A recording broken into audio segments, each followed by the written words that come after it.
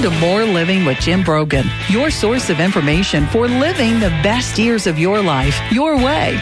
For more than a decade, host Jim Brogan and his expert guests have come together each week to share important news and advice that can impact the lives and well-being of those who are retired and those nearing retirement. Learn about issues like health and fitness, financial planning, Social Security benefits, investment advice, and more. And now, here's the host of More Living, Jim Brogan. Hey, welcome to More Living with Jim Brogan, where it's all about living the best years of your life your way. This is News Talk 98.7 WOKI. How safe are you when you are using social media? Are you exposing yourself or your kids or your grandkids and putting them at risk every time they post something? People are more connected today than ever. You know, we got big tech, Facebook, Twitter, LinkedIn, TikTok. It just goes on and on and on. And I know we all use this stuff, or at least most of us do. I don't use it a huge amount of time, but I do get on there. And I know many of you do. And I particularly like to see photos of friends, my family. I like to check out on the Tennessee scene, you know, with the sports, football, basketball. Check out places people recommend, or just learn the latest dance craze with my daughters on TikTok. You know, they kind of got me into that here recently.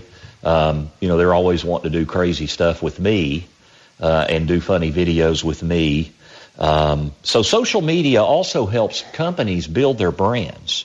It allows friends and relatives to connect, provides weather, event updates. Social media is a big, big business, and it attracts millions of users and generates billions of dollars in revenue, and it's certainly here to stay. But there is a deeper, darker side to social media. You know, sometimes users can be targeted for scams.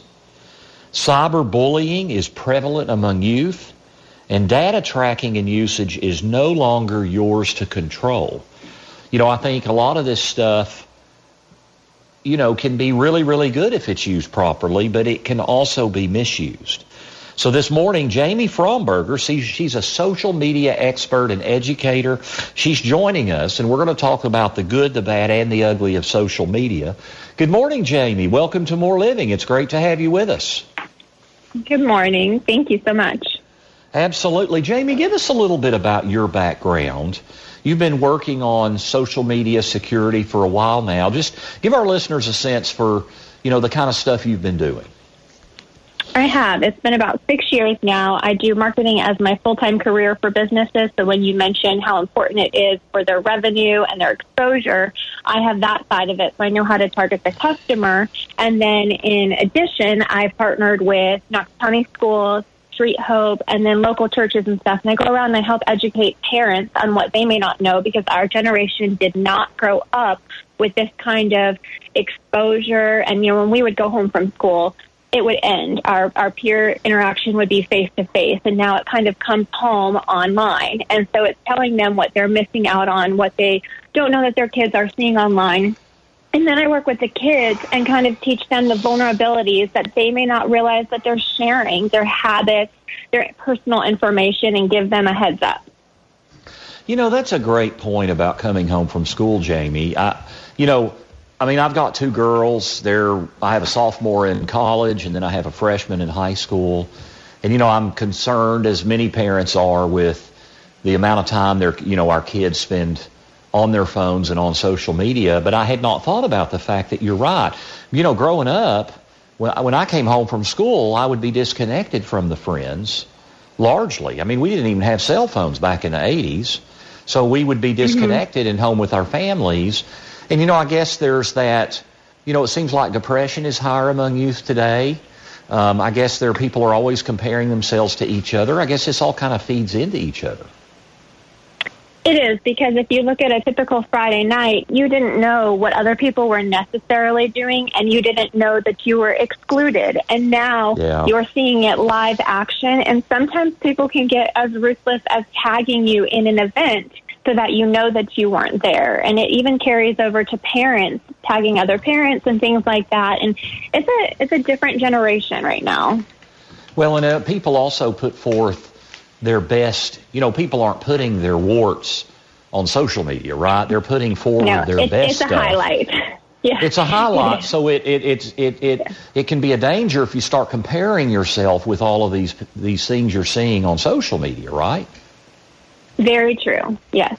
Yeah. Now that we're talking about the cultural impact, and really, a lot of the content today is about other stuff. But before we get to some of the things we need to be aware of, let's talk about the good. I mean, it's a great way to stay connected, right? I mean, when the people, and we're going to talk a little bit later about the documentary, The Social Dilemma, but, the creation of all this was rooted in the ability to stay connected. I mean, it's great for grandparents and grandchildren. It's a great way to stay connected to people you love and see what they're doing in their lives. So, I mean, it can be a great thing for business, too, to reach potential consumers and stay engaged with consumers. So, ultimately, it can be a great thing, right? Yes, especially during the pandemic when everyone was quarantined. It was a wonderful way I have teenagers, for them to stay in touch with their friends. Absolutely. Now, I got to say, at the beginning of the pandemic, Jamie, I spent a little time on TikTok with my daughters, and they play jokes on me. I didn't do it. I don't have my own TikTok account, but they would, especially my oldest girl, she would always want to do these funny videos where she makes me look stupid, basically. And actually, one of those had like 1.6 million views on TikTok. It was really funny. She tricked me on something.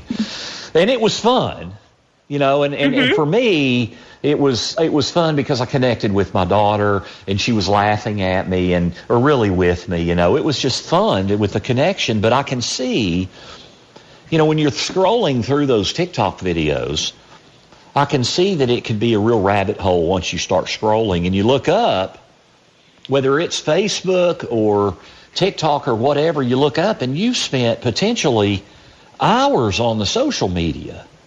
How do we is it a danger to use social media to escape and to pass the time? It seems like right now we can't sit down in a waiting room at a doctor's office without pulling out our phones and looking at social media.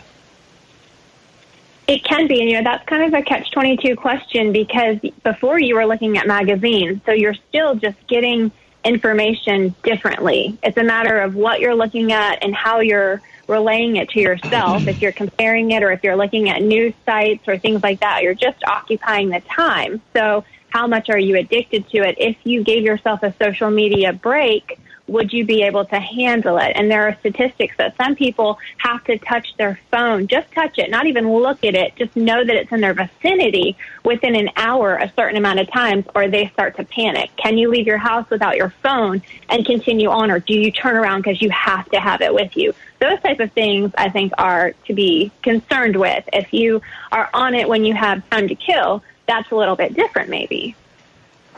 Yeah, so really it can cause... Social media is a great opportunity to stay connected, but in a way it can almost cause a disconnect because we spend time on our phones instead of making arrangements to see people in person or talk to them instead of texting. So what are some of the other pitfalls for people when they use social media instead of personal interaction? Well, you have the generation that really bases their self-esteem and their importance on the number of followers and likes that they have. And that can be dangerous because you don't necessarily know who's following you and who's liking the things that you're doing. And there are some questionable characters in the world right now. And if they're watching your every move, their intentions may not be the best. And so they start to base what they do, their actions, off of who likes them, how many likes they have, and then they're not being their genuine self. And that kind of carries over into photographs. I'm not sure if you've heard of Snapchat dysmorphia or Instagram dysmorphia. But all of those filters. Trust me, I'm familiar with Snapchat and Instagram. I've got two girls. When I talk to the kids at the different middle schools, I tell them that if they ever were to go missing, law enforcement might have to go out to like a pasture and look for a deer because they just keep making themselves look like farm animals instead of what they really look like. People forget. But if you give a 12-year-old a phone and she's not allowed to wear makeup, but she constantly filters herself to look a certain way with the raised cheekbones and the heavy eyeliner and the fake eyelashes, when she does put on makeup for the first time, it's going to be quite an experience. She's not going to have that subtle look that you should at 12 or 13. Yeah, so their expectations are just a little unrealistic.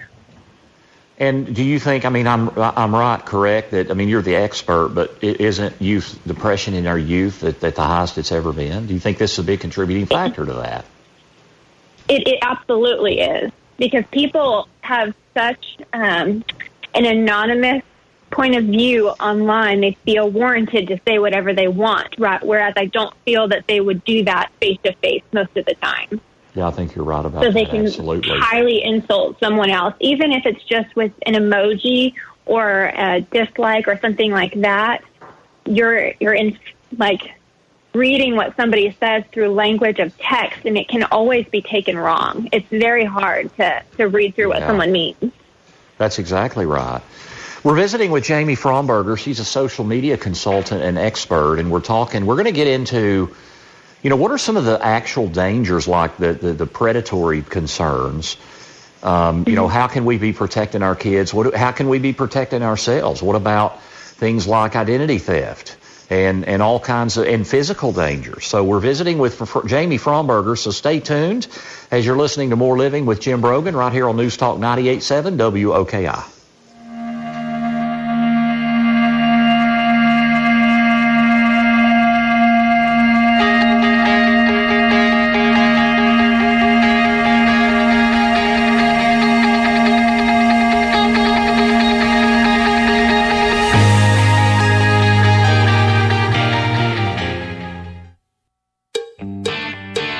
Listening to More Living with Jim Brogan. During the week, Jim is a financial advisor, an author and speaker with an MBA from the University of Tennessee, who specializes in helping people in or near retirement plan for the next phase of their lives. You can reach Brogan Financial during the week at 865-862-6800 or on the web at broganfinancial.com. And now, here's Senior Market Advisor Magazine's 2011 National Advisor of the Year and host of More Living, Jim Brogan. It's Saturday morning. You're listening to News Talk 98.7 WOKI. I'm Jim Brogan. You're listening to More Living. And we're visiting, it's a very important topic. How safe are you with all the online social media? Facebook, TikTok. Jamie, our guest, mentioned Instagram and Snapchat. We're visiting with Jamie Fromberger. She's a social media expert, consultant.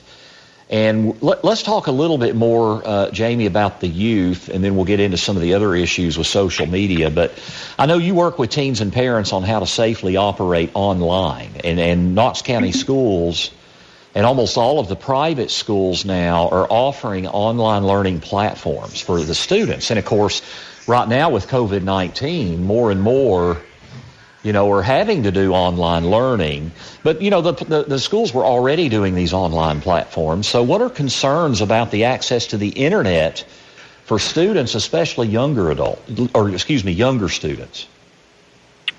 Well, of course, you always have the worry about the pop-ups or the people who hack into them. But I will say that Knox County in itself has been very, very good with their privacy settings and their measures that they've taken to reduce access to any limited sites. My children have been in Knox County schools since they were given the laptops entering West Valley. And I personally tried to enter all of those sites just to see what would happen, and it limited all of them. So you couldn't enter social media sites. You couldn't enter any of those unwanted areas. And so that I found to be very reassuring. I have one doing virtual, and we haven't experienced any of the unwanted visitors that I know horror stories do speak of. As far as the private schools, I believe that they have had access to online learning and virtual, as in laptops and MacBooks and things like that over the years prior to this. And when I visited their schools, they have been very much on top of how smart kids are, because they would try to go around the VPN network and get their own access to those sites. And their technology team is just fantastic. They are one step of the kids who are literally two steps ahead of me. So I give a huge applause to the school system here. Yeah, I wasn't aware of that. That's very good, promising to hear that we're that on top of the security issues there. Now, you work, Jamie, with Street Hope Tennessee and on Project Post, which is positive online safety tools with Knox County schools to educate teens on how to engage safely online. What do students learn during that series? I did. This was about 2 years ago we started filming it, and it was a project that Street Hope Tennessee created with the backing of Knox County, a 3-part video series. And what they'll do, it starts in middle school in their health class, and they'll watch one video series that really focuses on the warning signs of trafficking online, because what I think that a lot of us have in our head is it's going to be somebody that pulls up in a rickety old white van that looks very much like an old ice cream truck. Hey, kid, you want some candy? Get in my van. I'm going to steal you and take you away. And that's just not how it is these days. So it's teaching them, it's people that come across as fellow teenagers. They learn your habits. They learn things that are just very convincing. And so the red flags, and then my section of it focuses on how much information you're actually sharing online with your user profiles and things that you don't realize are in the background, such as that. And then the third part focuses a little bit more on cyberbullying and sexting. All that is so important. You mentioned predatory behavior, and so with all of our time online, and especially with the young kids, I would imagine predatory behavior, everything we see shows it's gone up. What are some red flags that parents need to look for, Jamie, that would indicate that their child maybe has an inappropriate online relationship? They'll start to get very secretive with their time on their phone. So I would encourage phone check-ins with kids, especially while parents still pay for the phone bill. I don't see that to be an invasion of privacy whatsoever. But teaching their kids, the biggest thing is to learn for the red flag warnings themselves. So the biggest question I get asked is, what is the most appropriate time to allow your child to have social media? If they're in that age range and you feel that they keep asking, they're probably going to get on it anyways. So if you can sit down and have the safety conversation prior, you're probably going to be ahead of the game. And telling them things like, if you're engaging in someone and they're asking you questions like, how often do your parents check your social media, or how often do your parents get on your computer? Those aren't things that a typical peer would care about. They wouldn't concern themselves with that. That's something that an older individual would want to be aware of to know that there's an adult in the room. So if you can tell your child that's a red flag, come and get me, then they'll be more comfortable to tell you, hey, I got this strange question from so-and-so, and I'm not really sure. And the other dangerous part of all of this is the friends in common. If you get a friend request on Facebook and you see, oh, I have 4 friends in common, I must know them. Well, that's a lot of how kids accept friends too, but that first person who accepted it may have just done it very blindly. And now you have a predator who has 1 connection, and that's really all it takes. So then they have 2, and then they have 4, and then they have 15. And they watch those 15, and they look for signs of isolation, signs of depression. Who's the one that's not checked in on Friday night with everyone else? Who's the one that's using hashtag sad or hashtag broke up with my boyfriend, things like that. They are on their game, and they're very smooth, and a lot of times they will pretend to be a fellow teenager, and they're good at it. And so letting them know that it's not going to be that typical, hey, kid, do you want some candy, identifiable predator or trafficker. It's going to be someone that blends in so easily that you're in so far before you realize it, but we can always help you. You're not going to be in trouble. You have to give them that opportunity to communicate. One thing you mentioned in there, Jamie, that I really liked is, trying to equip our children as they get older to make good decisions. So it's, there's this balance between supervising and overseeing, which I completely agree. If they're under my roof and I'm paying for the cell phone, I have a right to monitor it. So there is a responsibility to monitor, but we also need to be trying to equip them to make good decisions and to keep us informed and have open communication. And I know there's different challenges with different kids, so I'm not trying to minimize that. I'm just saying that there's a balance there, and as our kids get older, we're trying to equip them so that when they're adults, then they're going to be on their own and they're going to need to make those wiser decisions. And so if we foster open communication, then, that's part of the battle. We can't just depend, I think, on well, I've got all these blocks on my kid's phone. I don't know that we can just rely on all of that. Correct. Yeah. Yeah, and it's great to... Go ahead, Jamie. I would say it's great to think that you want to refrain from social media till a certain point in time to protect your child, and that has its benefits. But one of the downfalls of that is just because your child is not personally on social media, it doesn't mean that their photograph hasn't been on there and that they're not aware of that. That I've seen has been the downfall of when they don't have access to it. They don't know that they're being ridiculed. And so someone can come home from school one day, and that night they're completely blasted all over social media. They go to school the next day. Everyone has seen this photo. They have no idea. That is what will astronomically raise the depression rate. And they come home from school. You have no idea because you think maybe they got a bad math test, and you're, doing everything you should. They're not on social media when really they are. They're just not on their own account. They're blasted all over everyone else's. Yeah, that's a great point. Now, the predatory behavior, Jamie, is not just targeted towards kids. I mean, many adults can be taken advantage of as well. Are there different signs for adults? What kinds of scams are adults more likely to be subject to? If you listen to the theory of if it's too good to be true, it probably is, that's a great one to just keep in mind when you go through your social media. If they want you to share something because it's going to have a winner or it's free, you can always research the source. If it's a brand new source, it's probably not true, or site, it doesn't have the blue verified check, it's not going to be a legitimate page. If there's no reviews, things like that, most of the time, those are just spammers or hackers looking to just gain access to your page. They're clickbait, things like that. If you've engaged with other people on a political post or a social post, that's where your analytics start to get processed through the internet, and phishing tactics and pop-ups will come through. But that's kind of where people will fall into the trap of I'm entering a contest, or I'm doing this, I'm sharing this, and it's just not exactly what it's presented as. Jamie, before we go to our next break, I do want to ask you, what are some tools or apps that parents can use, or even adult users can install, that can keep us safer when we are online? I'm a big fan of the Disney Circle. I find that to be very beneficial. And then also Bark. Bark has a membership that is not super expensive, but it also will alert the parent if it has inappropriate photos, context of language that is depressing or vulgar, and then it will keep track of their social media interactions that are concerning.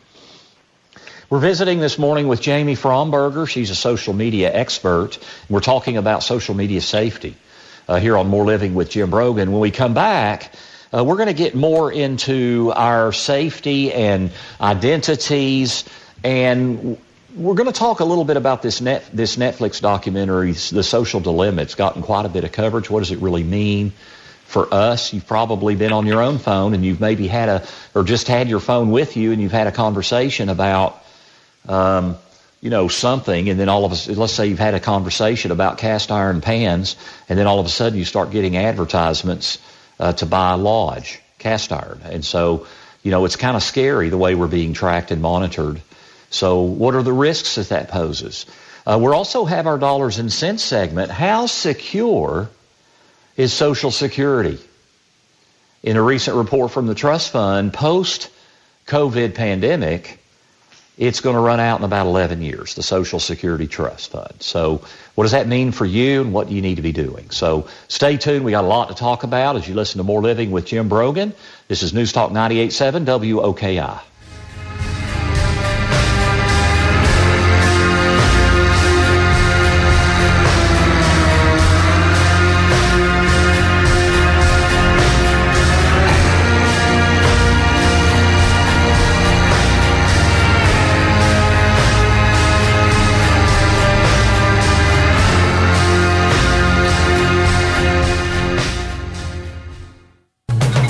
his weekly radio show, television news appearances, and adult education classes taught at the University of Tennessee and Pellissippi State Community College, Jim taps into his extensive knowledge and experience to address issues important to living your best retirement.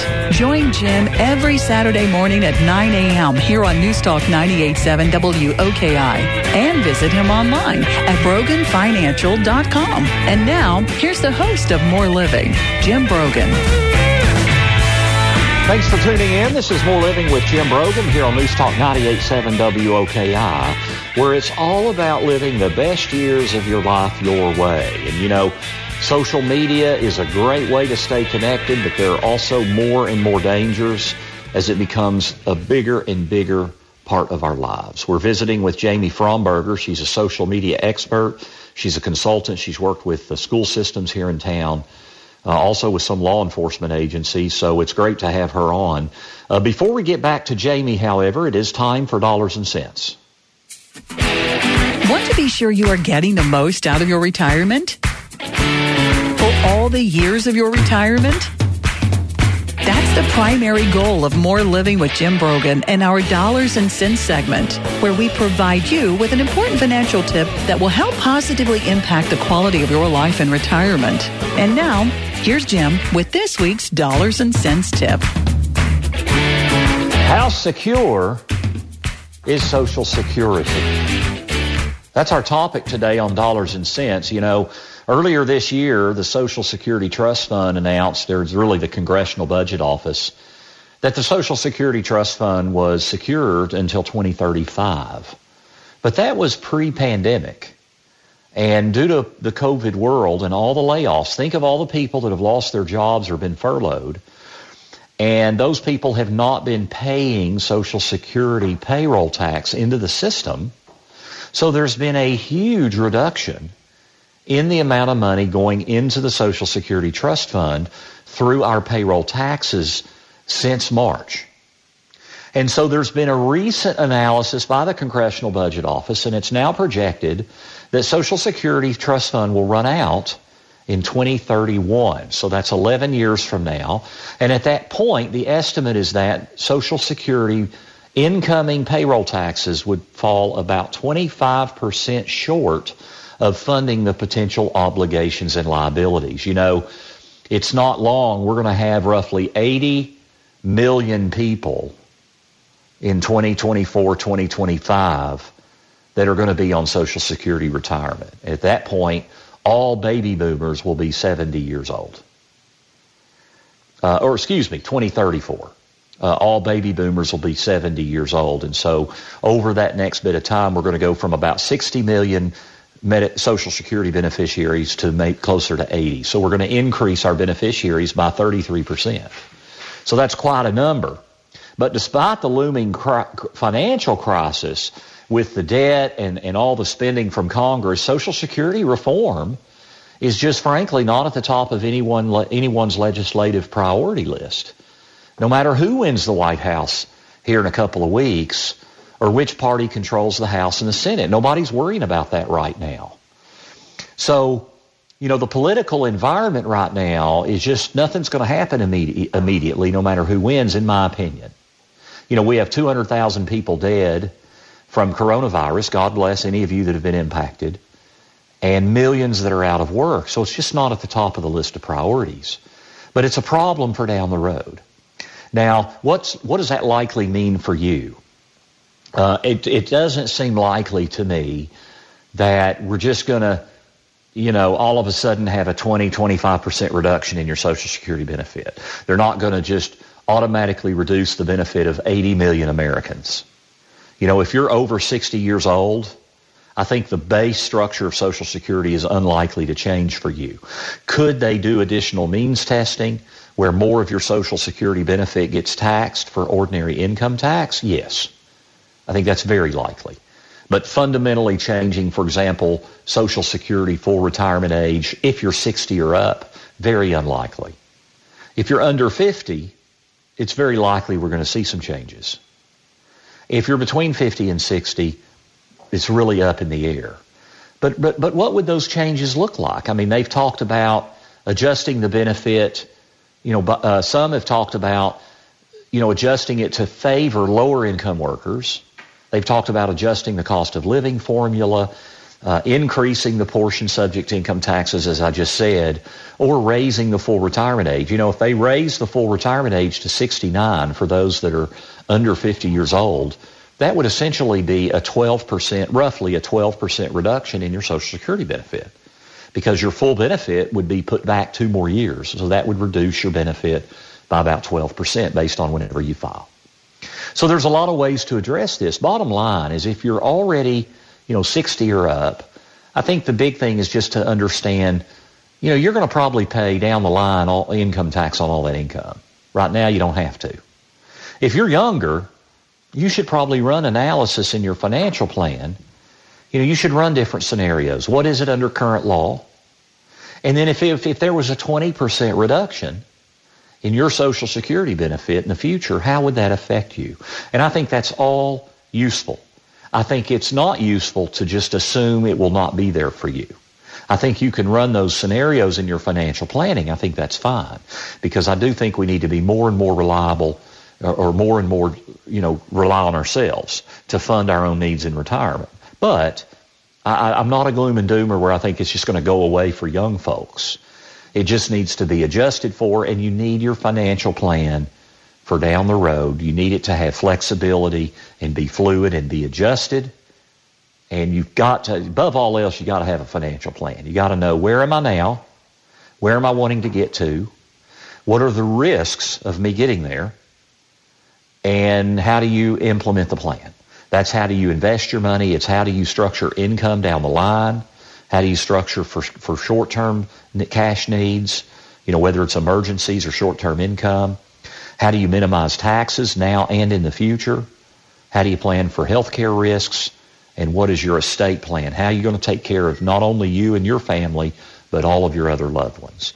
So develop a financial plan that is fluid and takes advantage of opportunities as they evolve. That's our Dollars and Cents segment for this week. You can find this week's Dollars and Cents segment and others by visiting BroganFinancial.com. Please do check us out at BroganFinancial.com. Also, if you click on resources, I've got a new guide out. You might have heard me talk about it this week on the radio. The election, federal stimulus, and the stock market. I can't tell you how many people are asking me, Jim, how might the election affect the stock market? It's a very good, neutral, objective guide that looks at data. We look at investor behavior. What can we learn from that?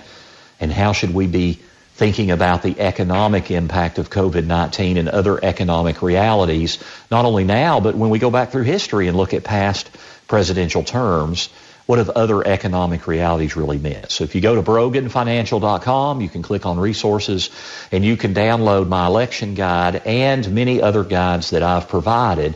You can also follow us online. You can get a weekly e-newsletter where we bring you video blogs. We also bring you special guides that you can download. You can also get links to our past radio shows and Dollars and Cents segments. Again, that's BroganFinancial.com.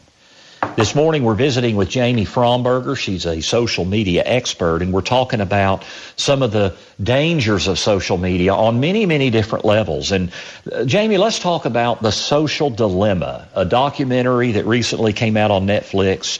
I've seen about half of it. My wife and I started it, and then one night it got a little bit late. We started falling asleep, and we've not finished it. And I know it gets more and more concerning as you get more into it, but there's been a lot of buzz around it.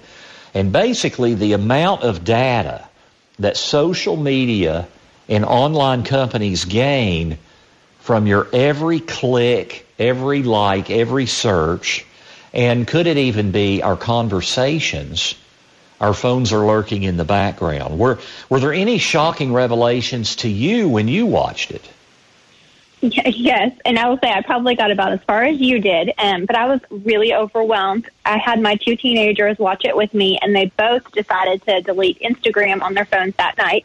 It did quickly resurface back, but I was more surprised than I expected to be, because doing the marketing aspect of it, I know how the analytics work and the targeting and how what you click makes me be able to know your interests to provide revenue for the businesses.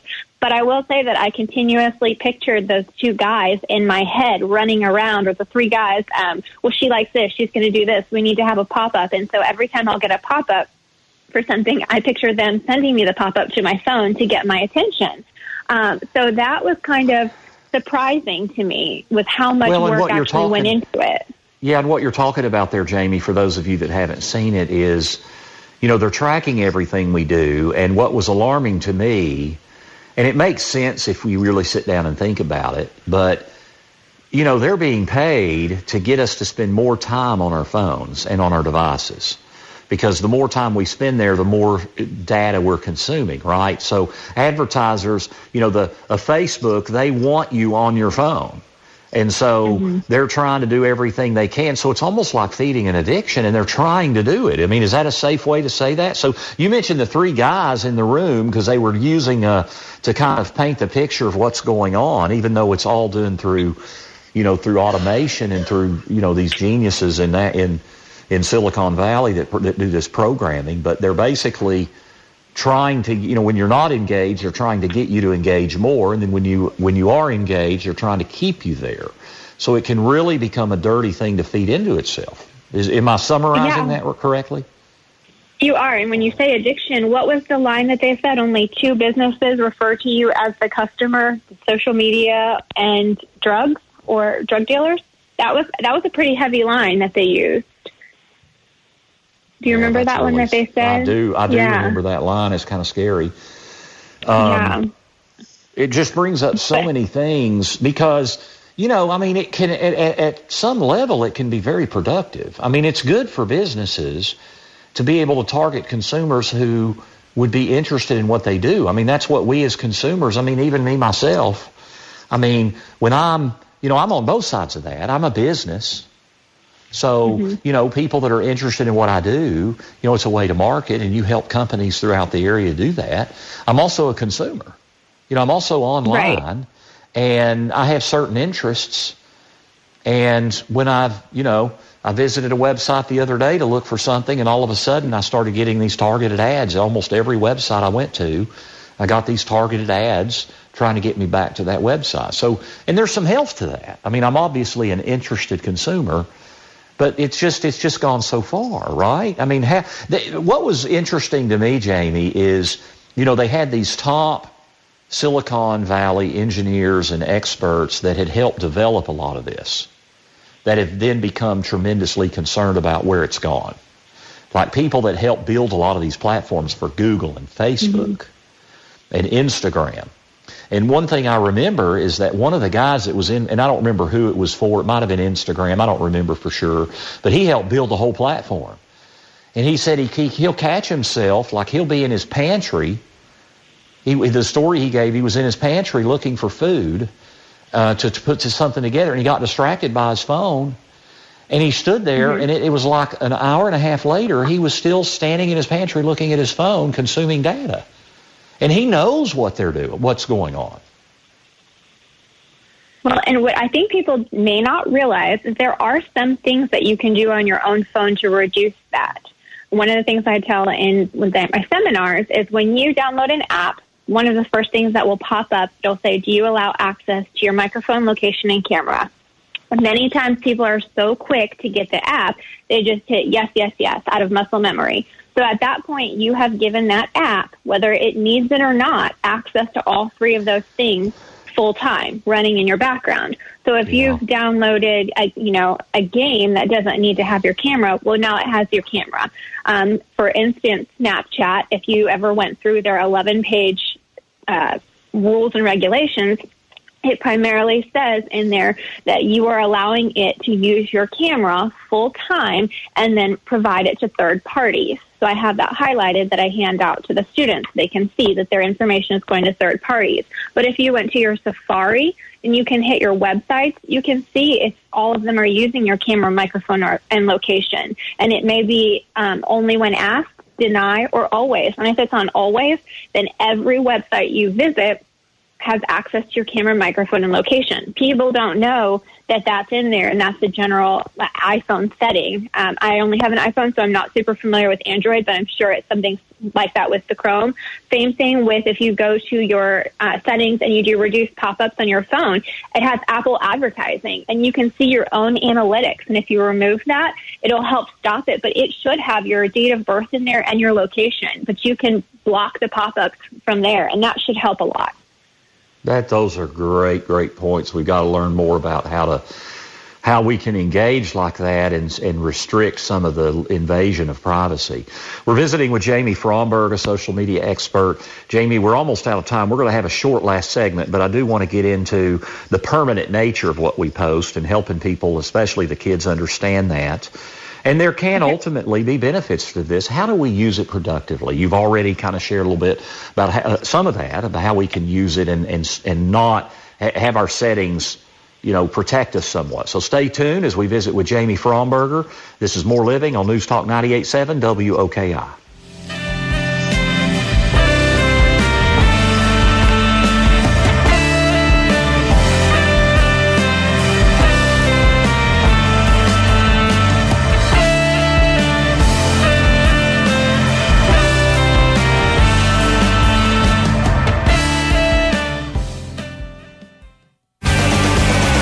For listening to More Living with Jim Brogan.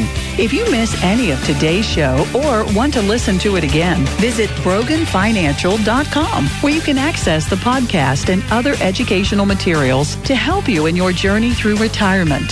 And now, here's Senior Market Advisor Magazine's 2011 National Advisor of the Year and host of More Living, Jim Brogan.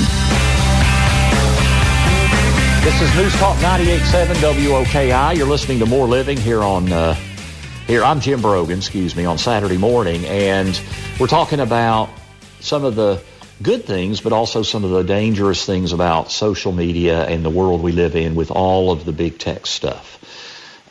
Check us out online, BroganFinancial.com. If you've missed a part of this radio show, we'll have it ready within a day or two. We'll have it certainly by early next week. You can also sign up at my website, BroganFinancial.com, to get our e-newsletter, which provides you a link to our most current radio content.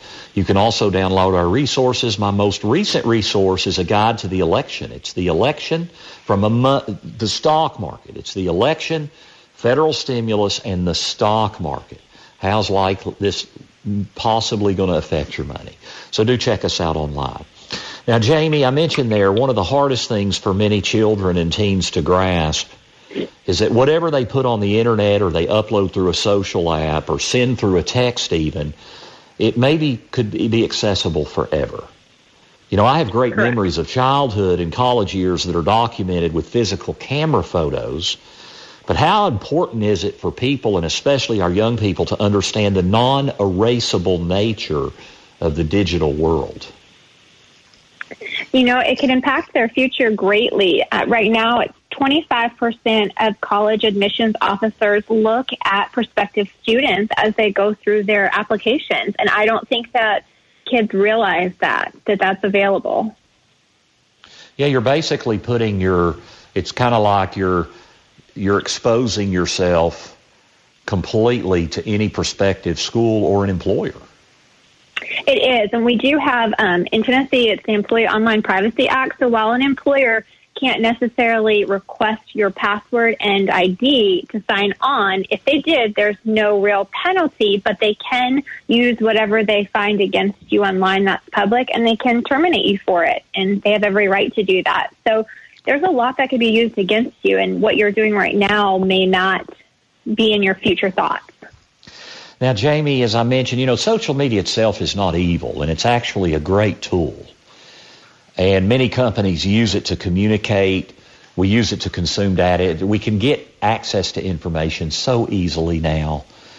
So there are many benefits for social media. So bottom line, big picture, what do you think's the best way? And we just have about Just a quick 30 or 40 seconds, Jamie. What's the best way for people to look at their social media use? Just ensure that you're being as safe as possible. You're not providing too much personal information with your username, your location sharing, and your habits, and that your conversations are meaningful, and what you share, you would share with everybody, the businesses you follow or who you truly like to follow, and that you're doing something of importance within your network. That's a great word. Jamie, if people are interested in you as a consultant, how can they find out more about Jamie Fromberger? They can just email me directly, jamiefromberger@gmail.com. Jamie Fromberger at gmail.com. Jamie, thanks so much for taking time out of your busy schedule. You know so much about this, and it was very enlightening for me, and I'm sure for many of all of our listeners. Yeah, thank you for having me so much. Thank you, Jamie. That's Jamie Fromberger. Okay. And, today we've been discussing social media and how to use it, because greater application can provide for more living, so you can live the best years of your life your way. Thank you, Chris.